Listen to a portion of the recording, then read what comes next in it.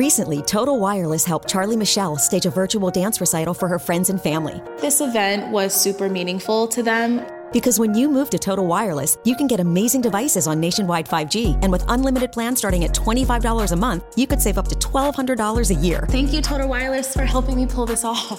Total Wireless. Do amazing. Compatible 5G device required. 5G network in limited areas. Month equals 30 days. Savings claim made when compared to 4-line postpaid plans of leading carriers 10-2020. See terms and conditions at totalwireless.com. Here's to getting back together. To planned lunches and unplanned cookouts. To grandma's recipes and smells that take us back. To passing down plates and traditions. Here's to warm embraces and familiar faces. To your best friends, becoming best friends. To scheming, dreaming, and food still steaming. Here's to laughter and love. To growing closer than ever. For all of life's get-togethers. Chinette, here's to us. Hey everybody, it's Sam from Pro Wrestling Overtime, and I absolutely cannot believe it's August the 9th, and I haven't recorded GCW's Homecoming Part 2 that happened on July 25th. I'm bad, and you guys really should be jamming my email box and saying, what is going on with you? At least I've been putting out other episodes, but I needed to get focused, get this done. I love GCW, love it, love promoting it, love, talking about the good, bad, and ugly, and knowing that Brett Lauderdale doesn't care. He wants to hear it. So, let's get started. This is the second day of GCW's Homecoming. I can honestly tell you that after watching what was part 1, and then watching part 2, I really wish I would have put this on my calendar. And I really think it needs to be on my calendar next year. I'm going to assume they're probably going to hold it in the same place. I've never been to Atlantic City, and I think I need to go because this looked like so much fun. Fun in the crowd, fun with the matches. I don't know. I think this is something I need to go to. But we got Jordan Oliver versus Jack Cartwheel. Excuse me. I feel like I've talked about Jordan Oliver enough. You guys know he's one of my favorites, especially of MLW. I have loved watching him mature. And there's no other way to put it. Him quit being obnoxious and doing the hee all the time and being 170 pounds. It's like he had a wake-up call during the pandemic when MLW and the Indies weren't, taping or having shows. And he put on 50 pounds of muscle. He got his cardio better. And he's just acting better. His promos are a lot better. But from everyone I've heard and from seeing him at WrestleMania Week, at GCW, and a lot of other shows, he was one of the most active wrestlers that whole entire week. But he has a new confidence about him. When you ask him a question, he really kind of looks at you to see whether you're joking or not. And if you're joking, he'll fall into the old Jordan Oliver of, giving you a stupid answer. But I think through his maturity process, even though it may be a question that he's heard, 50,000 times, if he sees you're serious and that you want to really know about him, you want to get to know him, you're excited.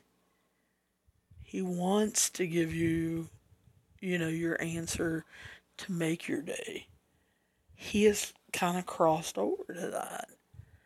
And I really like that. And I think I've told you guys that many times before.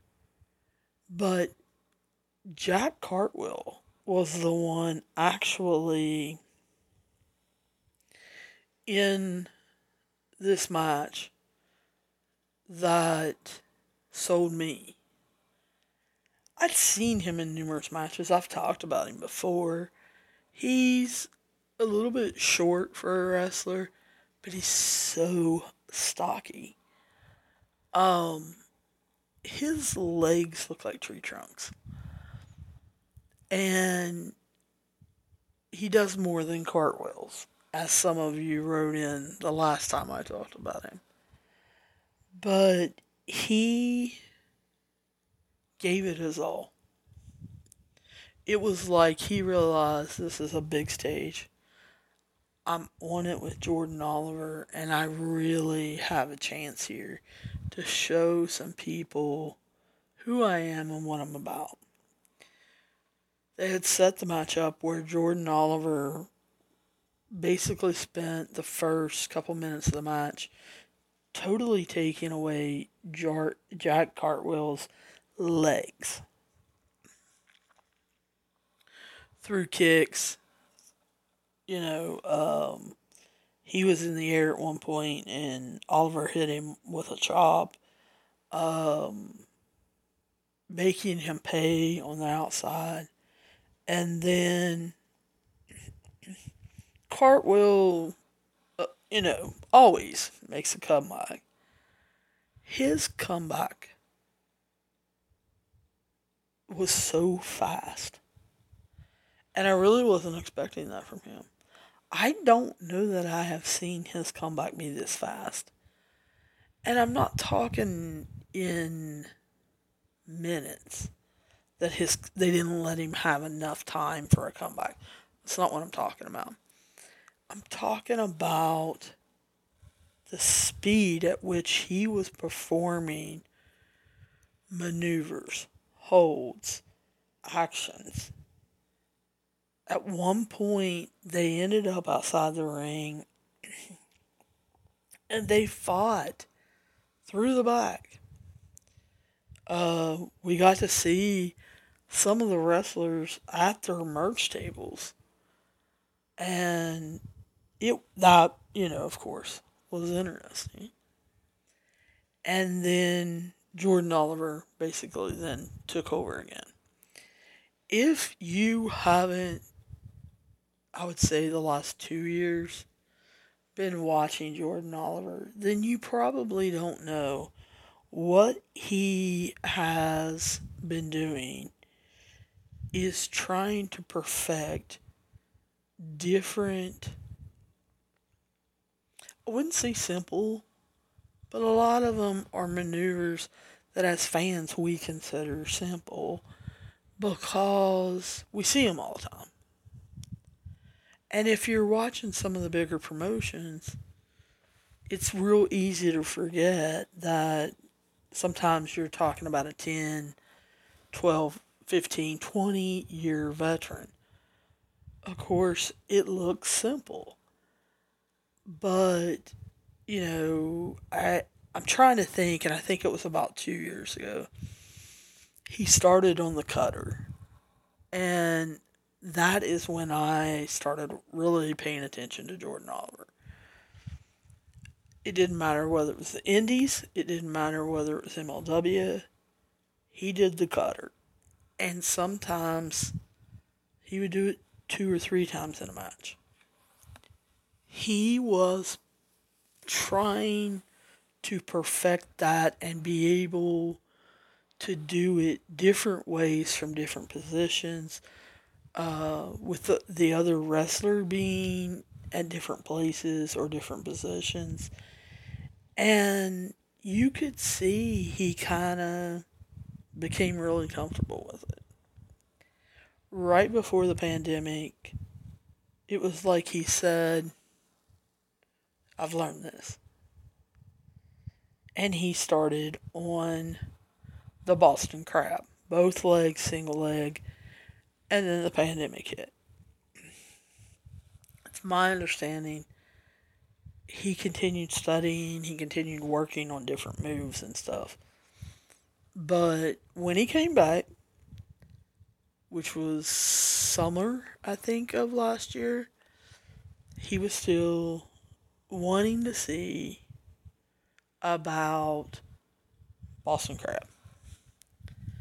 So you saw him doing that every match, trying it, people having counters to it, him trying to reverse the counter and all of that.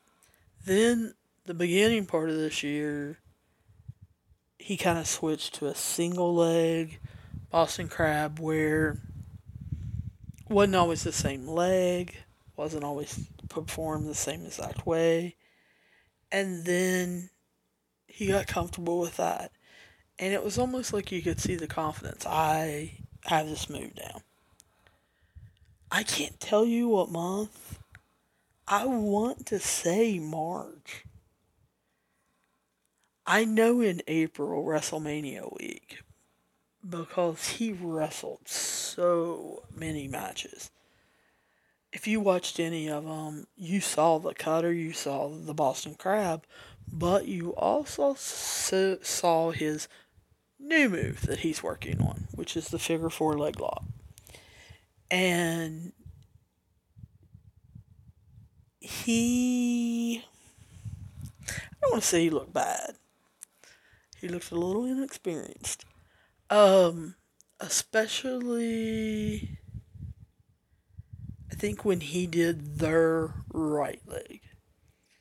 Because I think when he did their left leg and put it on the left side, he was more comfortable.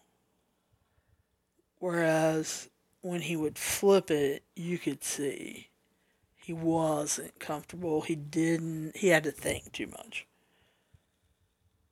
Watching him July 25th at Homecoming, put that on Jake Carwell, made so much sense because he had worked on his legs earlier. Cartwell had did his comeback, and then Jordan Oliver had taken back over. And he had continued with the legs. So the figure four leg lock made perfect sense. And of course, Jack ended up tapping out so that Jordan would win. But the story they told in the ring made sense. And Oliver working on a new maneuver made sense. So he's gotten so much better at it. It looked natural. And I look very, very soon he will be switching to some other maneuver. Then we got what some said was the best wrestling match of the night. And I understand what they mean, and I probably agree. But when I go to these independent shows and they have several different kinds of matches, I don't always agree with this is the best lucha match of the night. This is the best wrestling match of the night. This is the best death match of the night. I don't like separating them and like making differences. It's wrestling. And on this night, having Jonathan Gresham come back to GCW was a big deal in and of itself. I was excited to see him.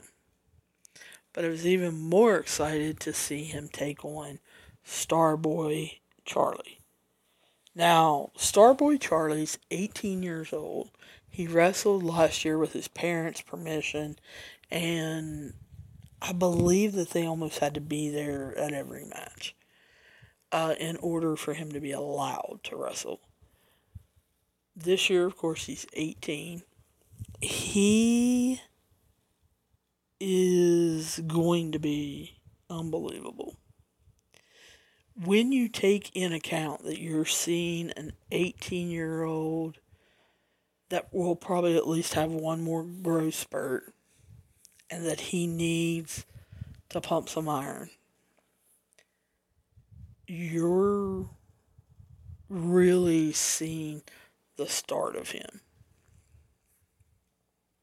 I don't know that he'll always be Starboy Charlie. So get on the bandwagon when you see that name and make an effort to see him.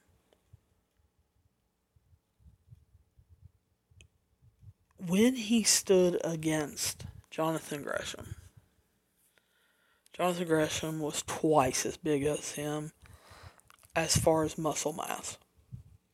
And that's how I know that Starboy Charlie at 18 will be working on that.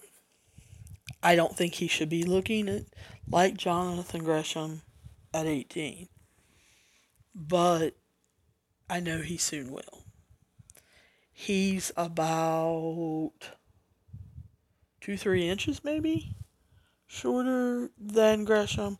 That's why I said I hope he's got at least one more growth spurt. I would like to see him grow about 2 more inches.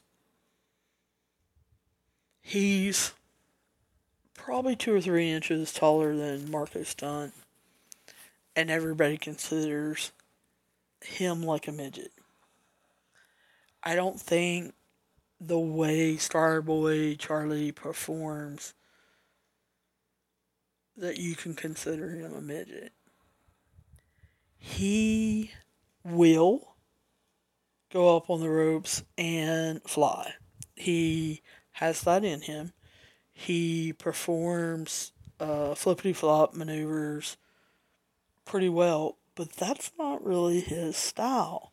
And that's the reason why I'm saying go out, see him live, pay for a pay-per-view, write me and figure out how we can do pay-per-views.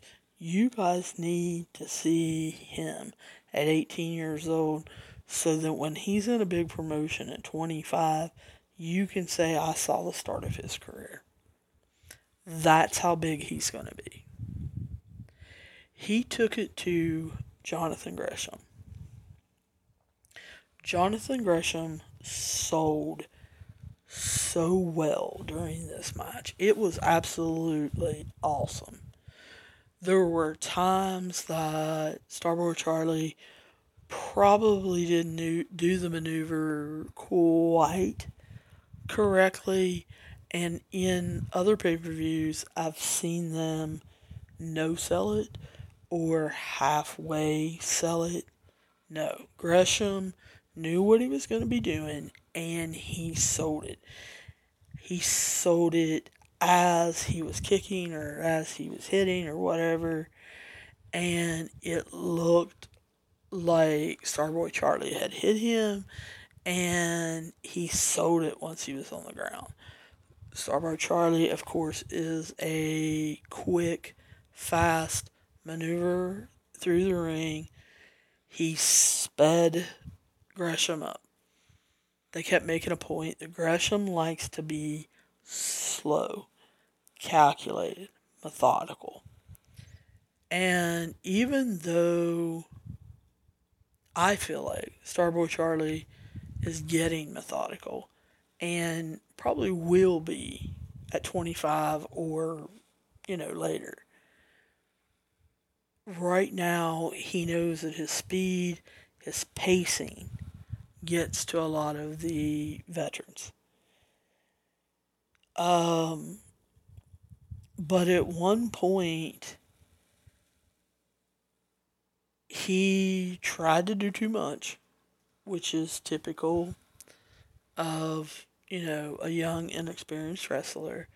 And Gresham caught him, and it totally made sense in the story they were telling that Gresham decided to teach him what pain felt like, what being tied in knots. And Starboy Charlie really didn't have a counter maneuver quickly for that.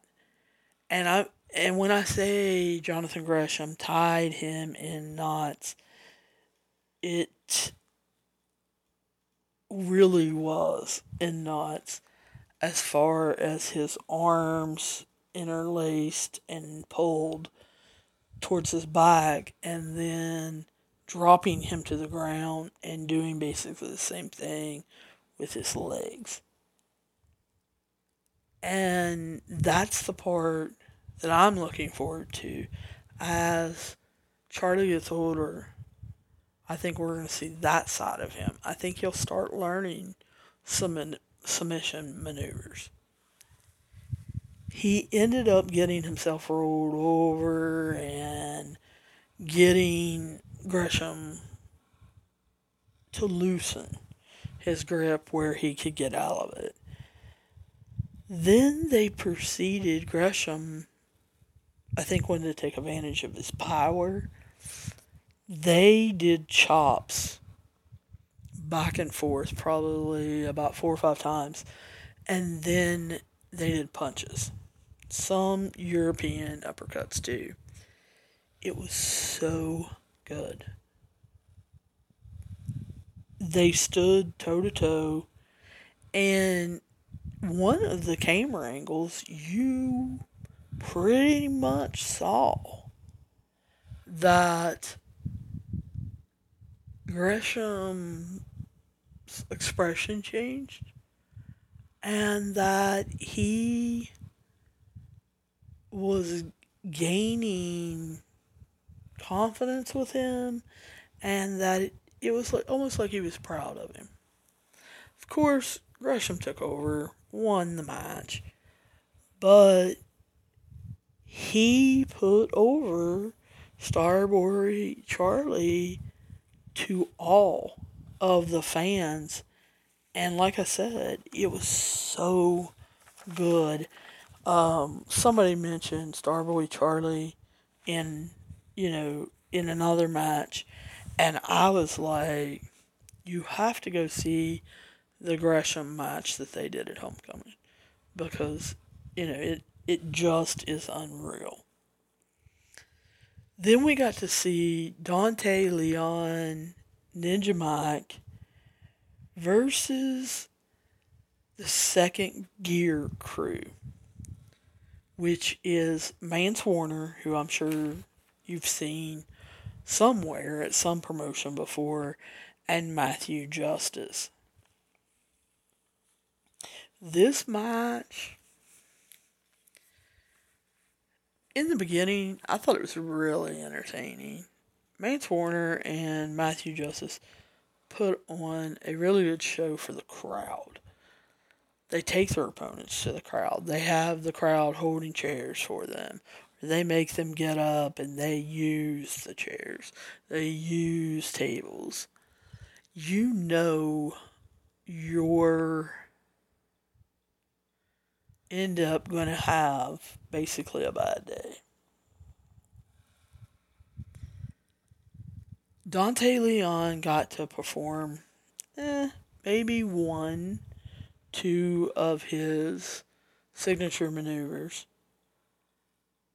The second one, I believe it was Mance Warner, caught him and slammed him on the concrete outside. We didn't see much of him after that. But Ninja Mike, he is always progressive, and he is always willing to take over a match. I can't say enough good things about Ninja Mike. I don't know why he's not signed. He tells very good stories. He obviously caught second gear crew with a lot of his maneuvers, shocked them some, and they pulled their normal tricks. But it was when they started pulling some of their normal tricks that even the announcers noticed and said something. Because usually the announcers notice and they kind of hint around about it. No, they flat out said something. It was, if I didn't know better, I'll put it that way, I would have said that Mance Warner and Matthew Justice both had been drinking possibly a lot.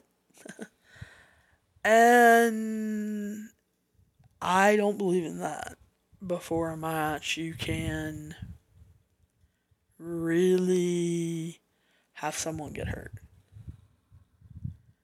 And I felt like they were extremely stiff with Ninja Mike. And when hitting him, they weren't pulling anything. They knew that Ninja Mike was in some pain, and they weren't selling anything for him. It was almost like they were no selling. And it made me start to think, well, has Ninja Mike ran into them before and did something to them? And then I recalled, them dumping Dante Leon on the concrete floor pretty hard. And I started waiting for Dante Leon basically to come save him and to start their comeback.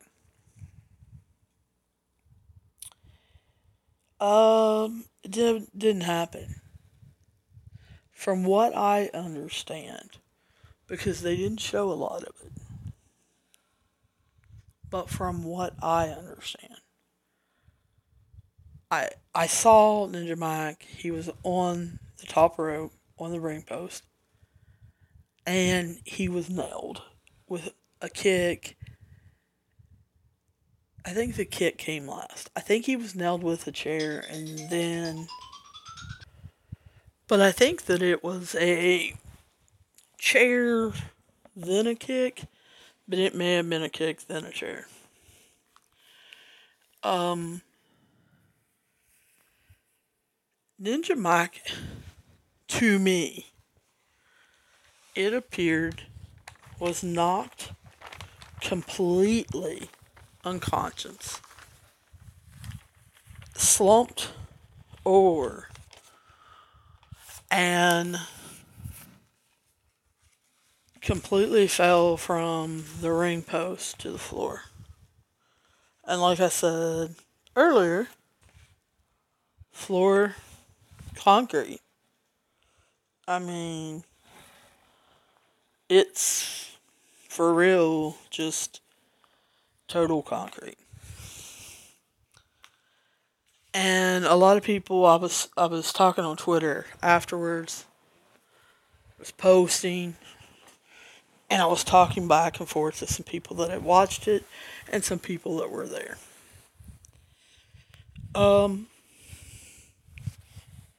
Why I think he was knocked unconscious, guys, as a human being, you can't help but brace yourself when you're being hit like that.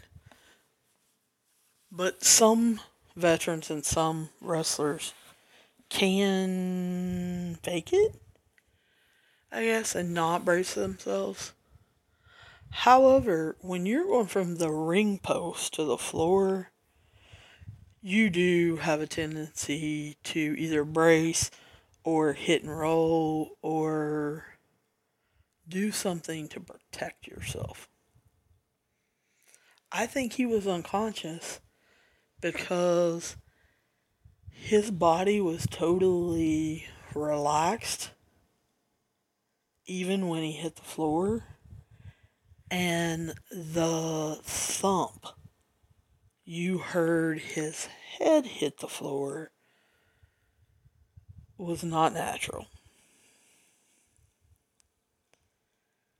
I expected Dante Leon then to get in the ring. From the people who were actually there in the audience, I guess he had seen and had enough. And he went to the locker rooms. Medical staff, of course, were taking care of Ninja Mac, and they were trying not to film in that corner, and it was seconds later that you saw 44OH come out. And so I'm wondering if Dante Leon knew that they were getting ready to come out, or someone in the back sent them out, or I don't know. But we got to see Addison Kogor and Ricky Shane Page come out and serve notice, I guess, more to Second Gear Crew. They never gave an update, though, on Ninja Mac. And the people I was talking to that were actually there, because remember, this one won at like 5, I think, Eastern Standard Time, which would have been 2 on the West Coast. And you weren't hearing updates. You know, I'm talking to people at 9, 10 o'clock on the East Coast, and they weren't giving any updates. So that became a little worrisome. And even though I knew Mance Warner and Matthew Justice drank sometimes before matches, this is the match where I thought, are they drinking too much? They're no-selling stuff. They're hitting people where they can hurt them. So, I don't know what's going to happen here. I haven't watched the GCW that happened on Saturday night, 2 nights ago. Signal in the Heels, that was in Los Angeles. I may watch it tonight or tomorrow. Whether I'll do an episode on it, I don't know. But what I'm looking for is, number 1, is Ninja Mac there? 2, does Second Gear Crew get their titles taken away? And I can almost bet you guys they do. Because I think Brett Lauderdale will draw a line in the sand and be like, you guys messed up, and we're taking the titles. So, I think they're supposed to take on 44OH at No Signal in the Heels. So it would not surprise me if they're not the tag team title belts holders. So I need to get on that and check it. Next up, you had Cesar Bononi and Chris Dickinson. First of all, I said it at the time. I wrote him privately also, but I'm also going to say it to all of you guys. Chris Dickinson lost his grandmother. He didn't want to come to homecoming. However, he knew how important it was. His mother actually talked him into it. And the whole entire family had been together, and his mom said, "Please go to this. This is homecoming for GCW. They're expecting you there, and your grandmother would want you there." She said, "We are buying it, and everyone in the family will be watching."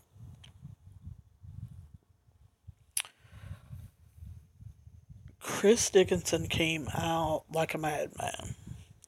And you could tell, number one, he was trying to control his emotions of sadness, which he explained after the match. But he was also trying to turn it into anger or power or intensity. He was going up against Cesar Bononi, who is called the one of the wingmen on AEW.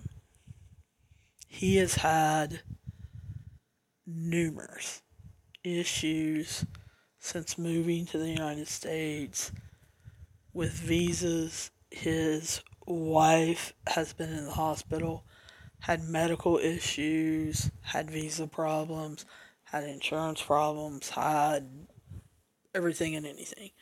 Tony Khan took care of those. But he doesn't wrestle an extreme lot on AEW, and he is on tier 0, which is per appearance fee. He hasn't made it to tier 1 where you become all elite. So he was really excited to come to Homecoming GCW. It was his debut. And GCW made a kind of big mistake. They thought that Bononi would be an awesome babyface to Dickinson. Problem was, GCW admires people who started in GCW and make it and come back. Like Homecoming, So they were all about, Jonathan Gresham. Later on, they will be all about Penelope Ford and Alley Cat and Shane Mercer. But Bononi didn't start here. He didn't start on any of the United States Indies. He started at AEW. And the GCW crowd doesn't really like that. I feel like he hasn't paid his dues. So as they were announcing Bononi, who looked powerful, maybe looked better than I've seen him. I don't watch a lot of AEW Dark or Elevation. I'll just be real honest with you. But I felt like he looked very confident. However, again, after the show, talking to people who had been at the show, they felt like he came off cocky, that he came off better than GCW, that he thought he was going to walk in and just beat up on Dickinson.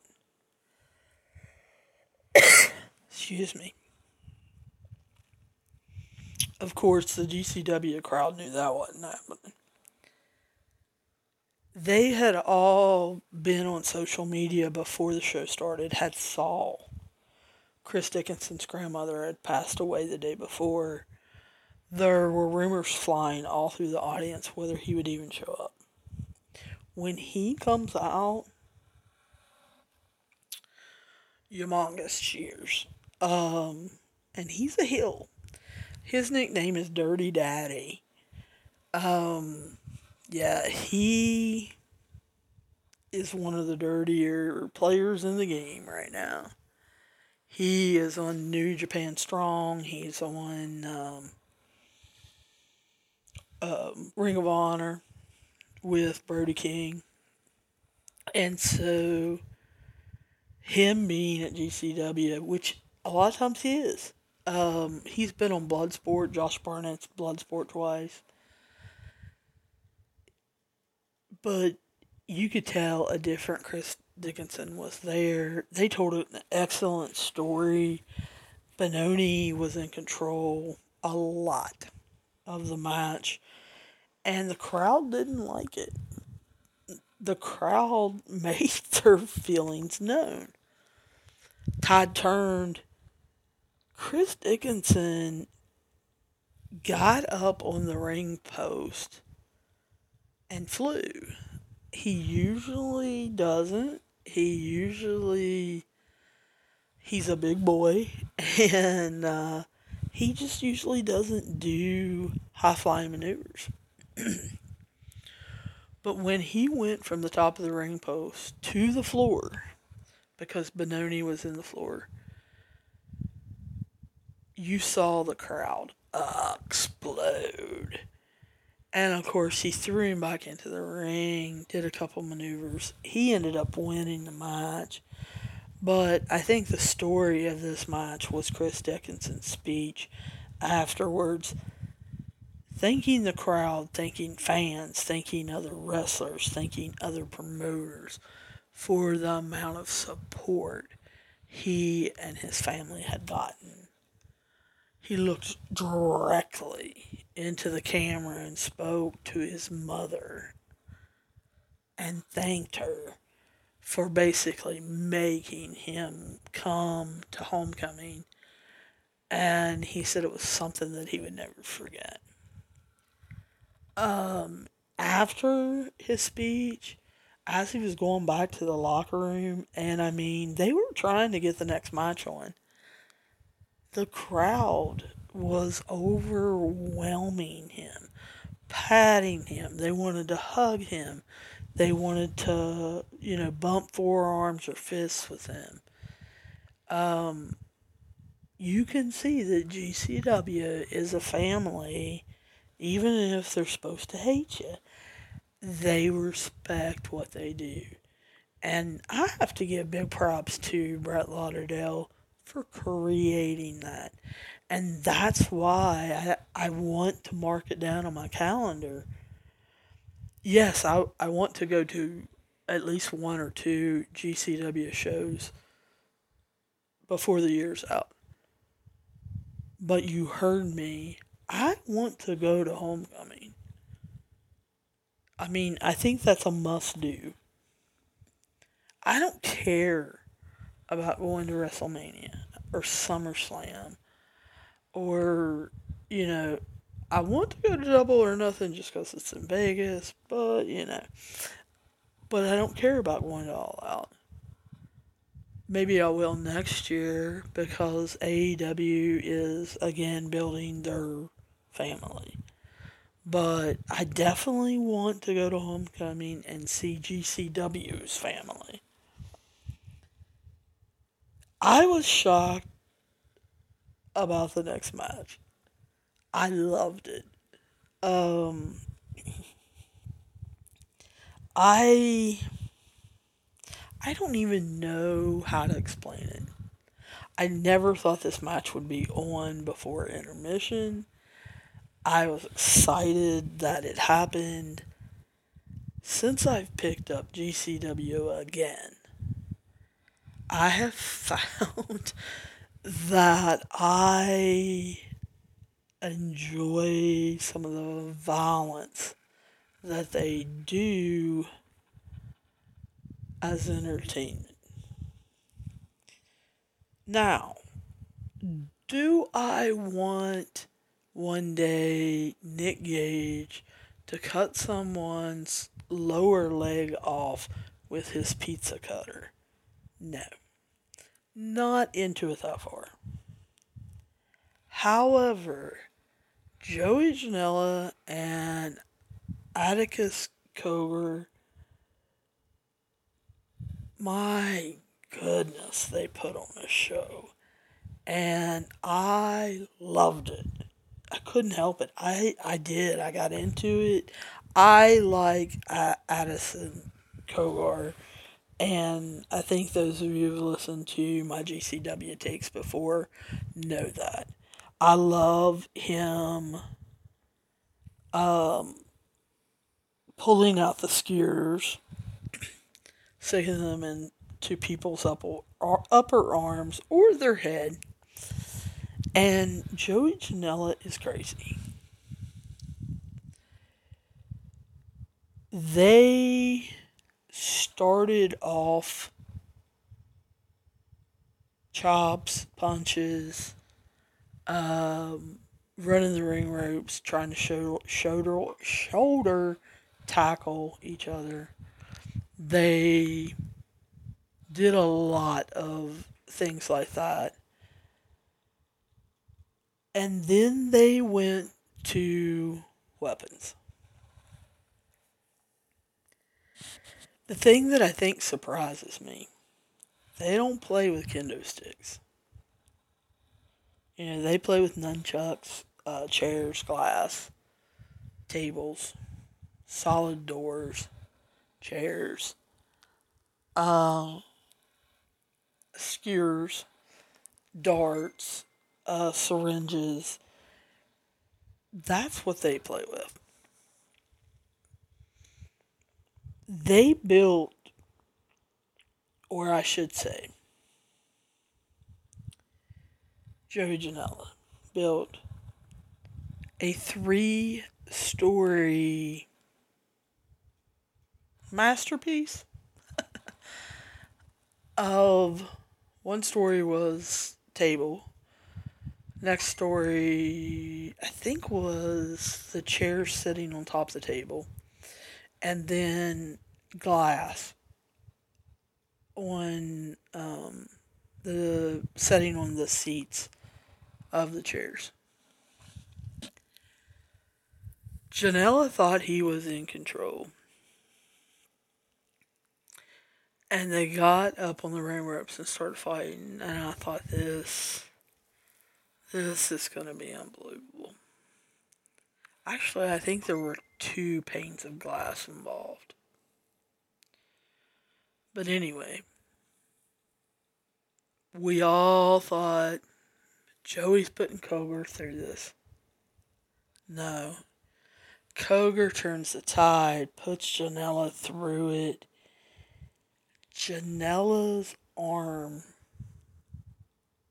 I don't even know how to explain it. He didn't blade. It was done the hard way.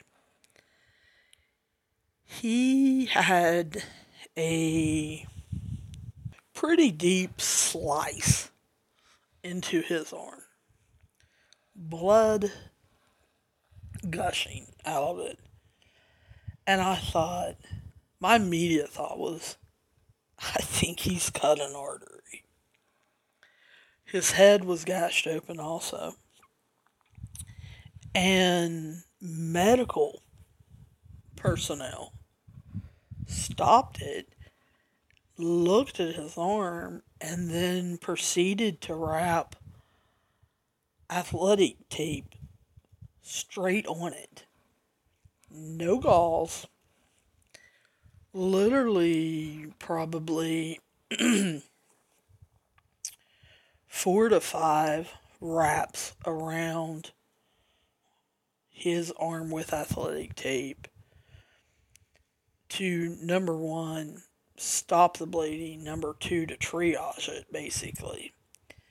Now, they wanted to look at his head, and Janela was like, nah. From that moment on, he looked kind of shaky. Especially when he got back in the ring and Kogar attacked him pretty vigorously, hitting him in the head, opening it up more, and I believe it was a German suplex he did. Anyway, Janela ended up on the mat. He didn't go for the covers. He went to his pocket and got the skewers out and drilled them in Joey Janela's head. Which is a little why I thought for sure that Joey Janela was a little out of it, because in any match I've seen these two be around each other and anything, and he hits him with the skewers, Janela pretty much jerks him out immediately for the simple fact that he wants the blood to flow. In this, after about, I don't know, maybe 15 seconds, he acts like he doesn't even know they're there. Atticus ends up doing another maneuver on him, and some of them come out, and they must have awoken Janela that, oh yeah, there's skewers in my head, I probably need to get those out. And he does end up reaching up and pulling them out. It's at this time Marco Stunt comes in, tells Koger that that's enough, and goes to hit him, and Koger rolls out of the ring and leaves. Yeah, didn't make any sense to me either. He literally got ran off by Marco Stunt. The Silver to Satan, Kogar, was scared of Marco Stunt? What? So yeah, that's the storyline I did not believe. I wonder, though, if they changed the ending of the match and everything due to Janela's injuries. But Koger left, and the ref counted him out, and Joey Janela won. And then they immediately went to intermission. Then we saw what they were calling, after intermission, the Iron Beast, which was Shane Mercer and KTB against Cole Raddick and Braden Lee. These guys aren't really tag teams. The Iron Beast, yes, Shane Mercer and KTB have wrestled together before. They've wrestled against each other before. They're old veterans. They know all the tricks. Cole Raddick and Braden Lee, I've never seen wrestle or even heard of them being a tag team. And that was obvious. They didn't know tag team stuff. I enjoy Cole Raddick and Braden Lee and watching them learn. I believe one of them is 20 and the other's 22 or something like that. They're very young. And they're a little inexperienced, but having Shane Mercer and KTB in there really helped. The older veterans really sold for these two young guys and let them do and get in all of their flips, all of their high spot moves, and get the crowd back into action. Not worrying, about Ninja Mac or Joey Janela or anything like that. There were some botches that were very extremely noticeable, and it wasn't due to the camera angle. I think any angle you would have saw it, you knew it was a botch. There were a lot of unbelievable moments. I don't mean that in a good way. I mean moments where you're like, that can't happen. What are they doing? You're doing that kind of stuff. So it was hard to get into this match. Braden Lee and Cole Raddick teaming together. I know they're both clean cut baby faces. Maybe in 2 years that they'll have it. They just didn't understand tag team wrestling, tactics, psychology. They were basically individuals trying to beat a tag team on their own. And of course, that never works. Iron Beast, Shane Mercer, and KTB ended up winning. Then we got to see Ruckus. I'd never heard of him, never seen. If I have, don't remember him. Probably won't remember him. Best thing about him was, I guess, the music he played for his entrance, because the crowd really got into it and was dancing. He was taking on Calvin Tankman.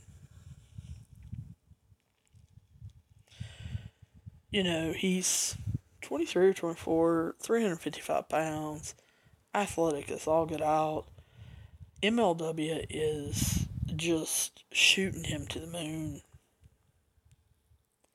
Ruckus, obviously, veteran that was coming back for Homecoming, member of the Blackout. I think they called them the Blackout Gang or the Blackout Squad or something like that. If you remember them, then you know what I'm talking about. This match basically was a squash. It was boring, and it lasted, I would guess, 3 to 5 minutes. Ruckus and his old Blackout partner got into the ring, and they offered a Blackout shirt to Calvin Tankman.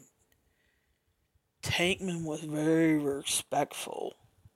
They kept trying to get him to put it on. And I was looking at the shirt as he was holding it, and I was like, guys, he's not putting that on because he can't get it on. And if he tries, he's going to rip it. They should have got him like a 4XL, and it looked like they handed him a medium. I don't know that his head could have fit through it or hit one of his arms. I really don't. So, that was a show of respect maneuver. Then they announced that the GCW heavyweight champion of the world fulfilled his promise. He said that he was going to come to GCW, beat Nick Gage, win the belt, and go take the belt to Disneyland and Universal. Well, the announcer informed the crowd that he did exactly that. That he left early this morning to fly to California in order to take the belt to see Disneyland. If you guys haven't seen the pictures, they're on Matt Cardona's page, his Instagram page. I think he put one or two up maybe on Twitter. They, and when I say they, his fiancée Chelsea Green, took the belt all over the place. He held it up. They snapped pictures and everything. And of course, everyone's going wild. The announcer then says that Mark Sterling, who is Matt Cardona's lawyer, will be coming to speak to the crowd on behalf of Matt Cardona later in the show. And of course, they boot that. For you guys that don't know Mark Sterling, you really do. Come on. Number one, he's on the major figures podcasts with Brian Myers and Matt Cardona. But two, if you watch AEW, he's the manager, lawyer, advisor, whatever, to Jade Cargill. And he is a real attorney. He also played the lawyer attorney for MJF when he was taking on Jon Moxley. So he is a wrestler, he is a lawyer, and he, has been around for quite a while. So a lot of you have probably seen him. But they, of course, tell us that he's not ready to come out and that we're going to get to see Allie Ketch, who is Alley Cat. She changed her name. She felt Alley Cat and her cat gimmick was too babyface. She doesn't want to be a total babyface anymore. And she has been studying catch wrestling for the last year. So now she is Alley Catch. Only she spelled it with a K. Coming home for homecoming was Penelope Ford, and at one point, everybody was like, "Where's Kip Sabian?" At one point, you see Ford's merch table, and Kip Sabian, he's injured at this time, and you can see that he's injured, is sitting behind her merch table taking money and selling her merch for her, which I thought was extremely interesting. Alley Cat starts this match off fast and hard, and she goes right after Ford. Ford just takes it over. She's trying to show how in GCW her character was always better than and classier than anyone else. Coming home, she tried to prove that even more and that she was a big superstar.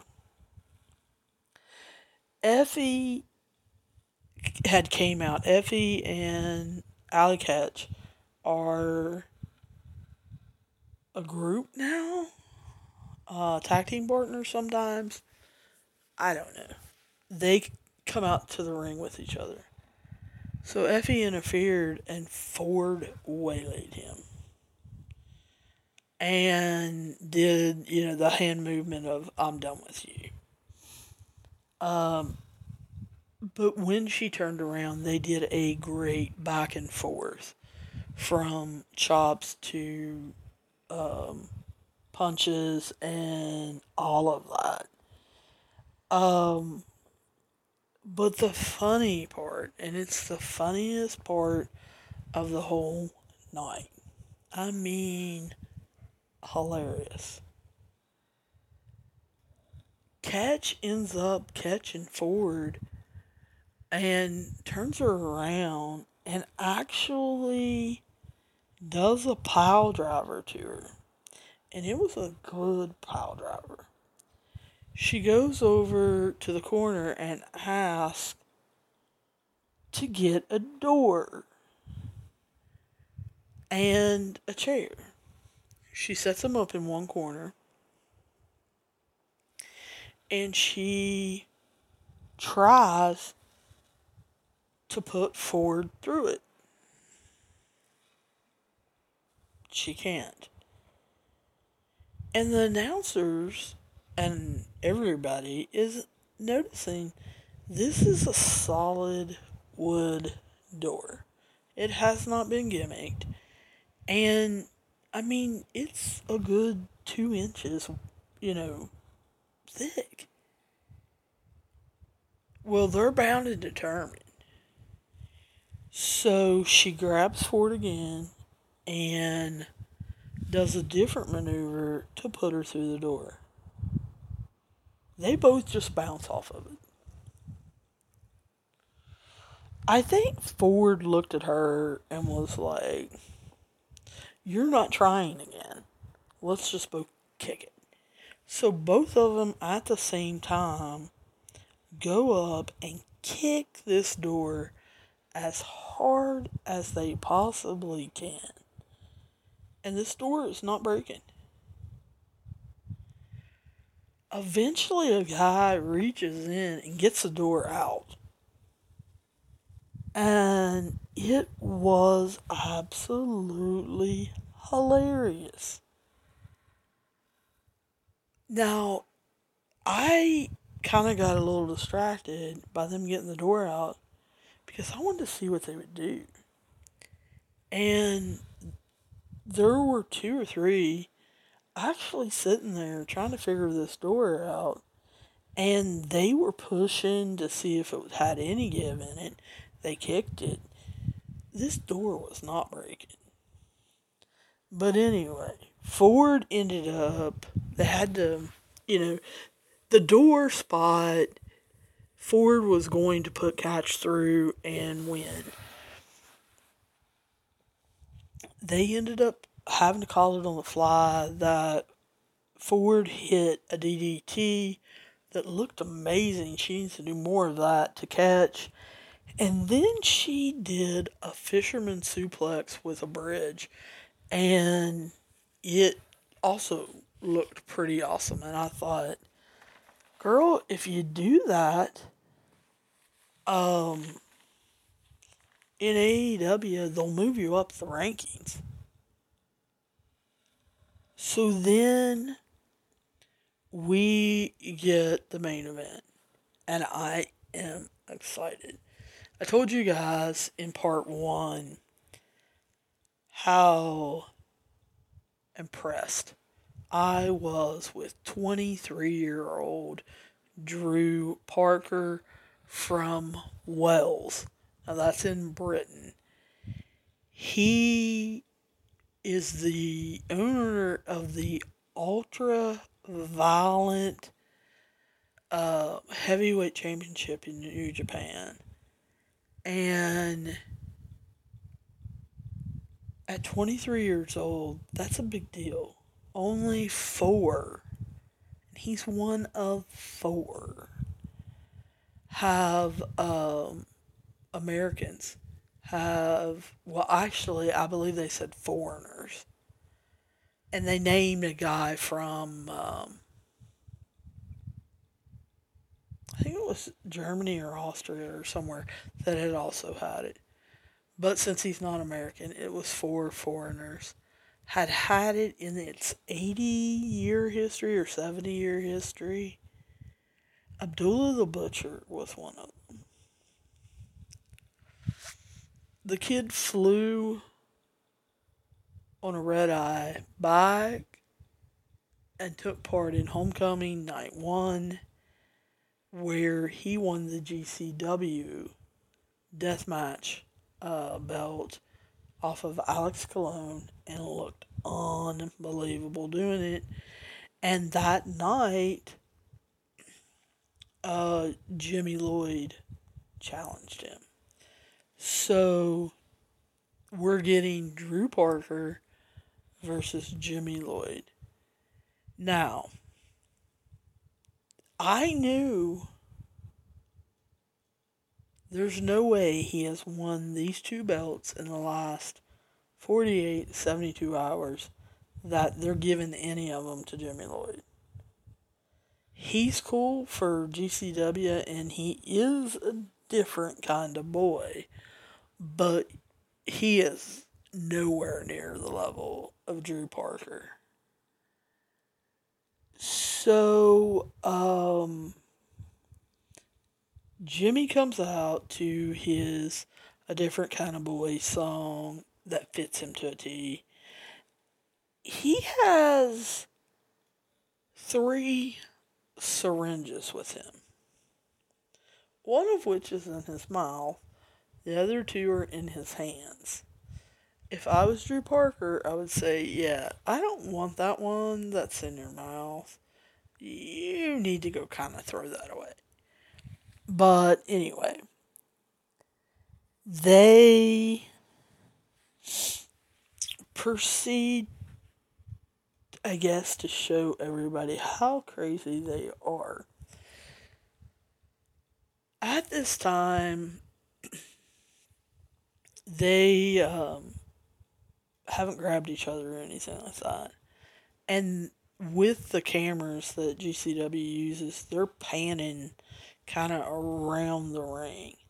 And at one point, you see the marks that were made the night before when he took on Alex Colon. Drew Parker's back is shredded.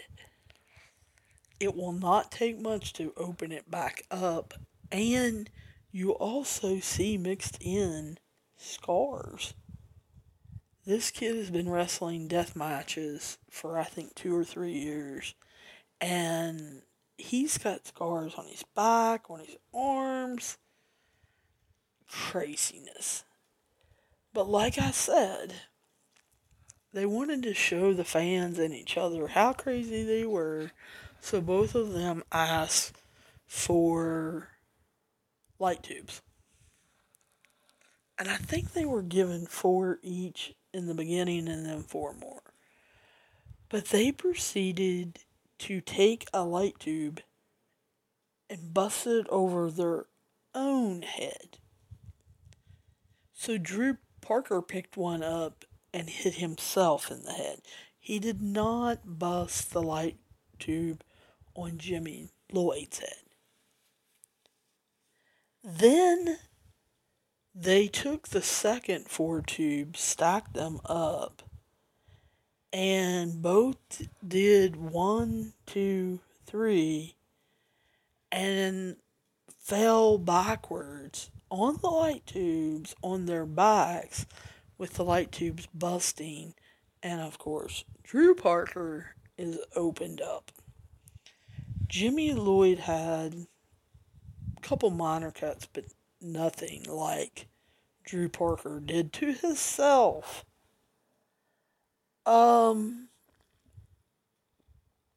They did a lot of crazy things with glass, with tables, and Jimmy Lloyd has already been proven crazy in my mind, but I think Drew Parker wanted to go to his level, if not above. Towards the ending, they did a second rope tiger driver through a pane of glass. Someone brought a ladder in. Now, when I say someone, it wasn't Jimmy Lloyd and it wasn't Drew Parker. There were also 2 guys that came into the ring that were dressed as crew, and when anyone went to get on the ladder, they braced the ladder. I think they said it was a 25-foot ladder, but don't hold me to that. Drew Parker ended up putting Jimmy Lloyd, he set up 2 chairs, a pane of glass, put Jimmy Lloyd on it, and then climbed up the ladder, and I'm talking to the top, did a swanton bomb with the light tube package on top of Jimmy Lloyd, who was laying on a pane of glass. And I thought, good God, how did they think this up?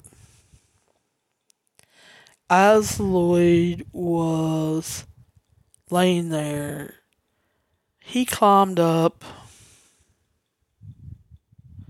maybe 4 steps of the ladder, 5, swantoned him again, and of course pinned him, and Drew Parker won. So then they introduce Mark Sterling, who again has to rile up the crowd, and the crowd's ready to be riled up about how Matt Cardona is so sorry he couldn't be here tonight, but he had already made the promise to go to California, go to Disneyland, go to Universal, all of that.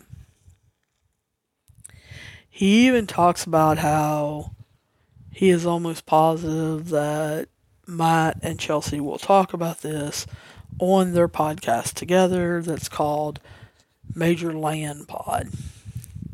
It is about this time that we hear music, and Mark Sterling says, "Who is that? Turn this off. Who's interrupting me?" And everyone in the crowd, and I think probably everyone watching at home, knew it was Nick Gage's music.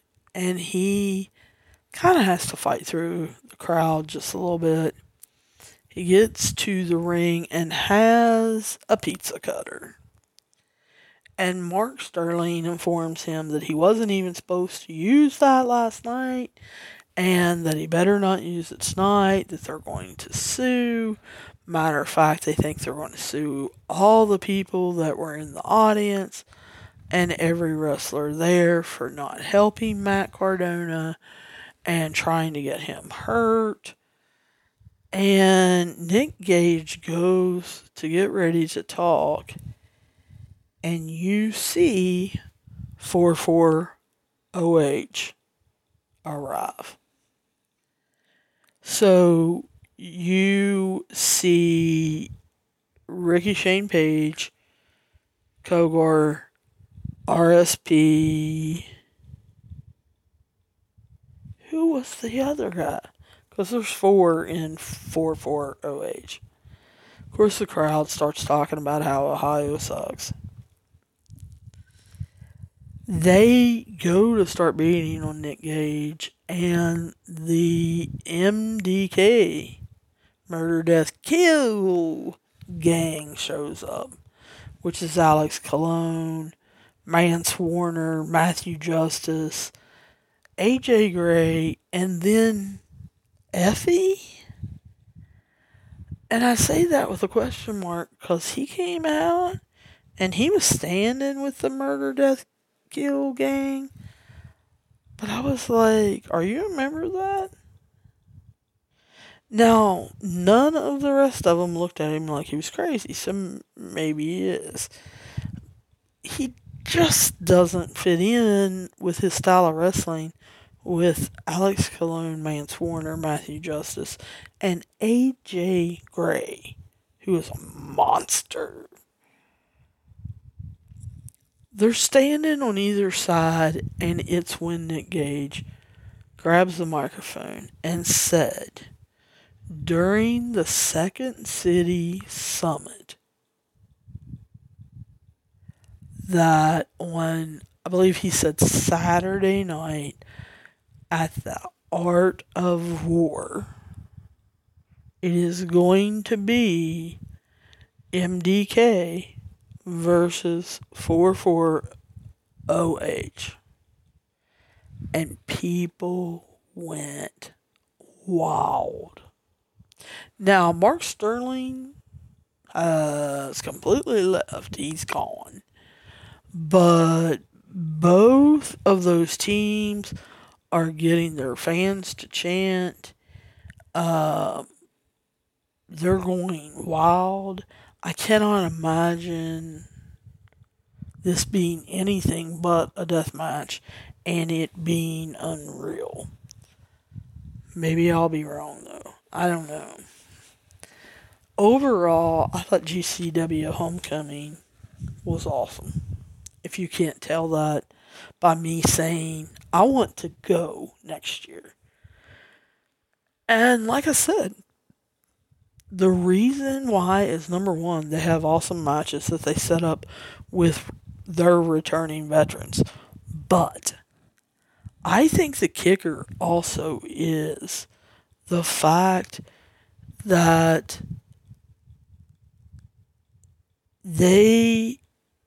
those fans absolutely love wrestling. They support who they support basically to the death. They love being able to talk to them, to touch them. And they feel like they are part of their family or their gang or whatever. I thought the fans were unbelievable night 1. Night 2, watching them hug and support Chris Dickinson because he lost his grandmother. I mean, cold chills. And I usually don't get those. It was just unbelievable. You know, the support that different people got. They weren't on Drew Parker's side on Saturday, but he turned them into Drew Parker fans. And by the end, before he beat Alex Colon, they were on his side. And then, you know, part 2, Sunday, they were definitely, and there's a lot of Jimmy Floyd fans, but at points, they were rooting for Drew Parker, who they probably had never heard of 2 days before. But that's what kind of environment I want to be in. I want to be with real, true fans that they may not like the wrestlers I like. I may not like the wrestlers they like. But they respect that you love whoever your favorite is. And I don't mean this love as far as stalkers or anything like that. I mean they're a true fan. And that's impressive to me.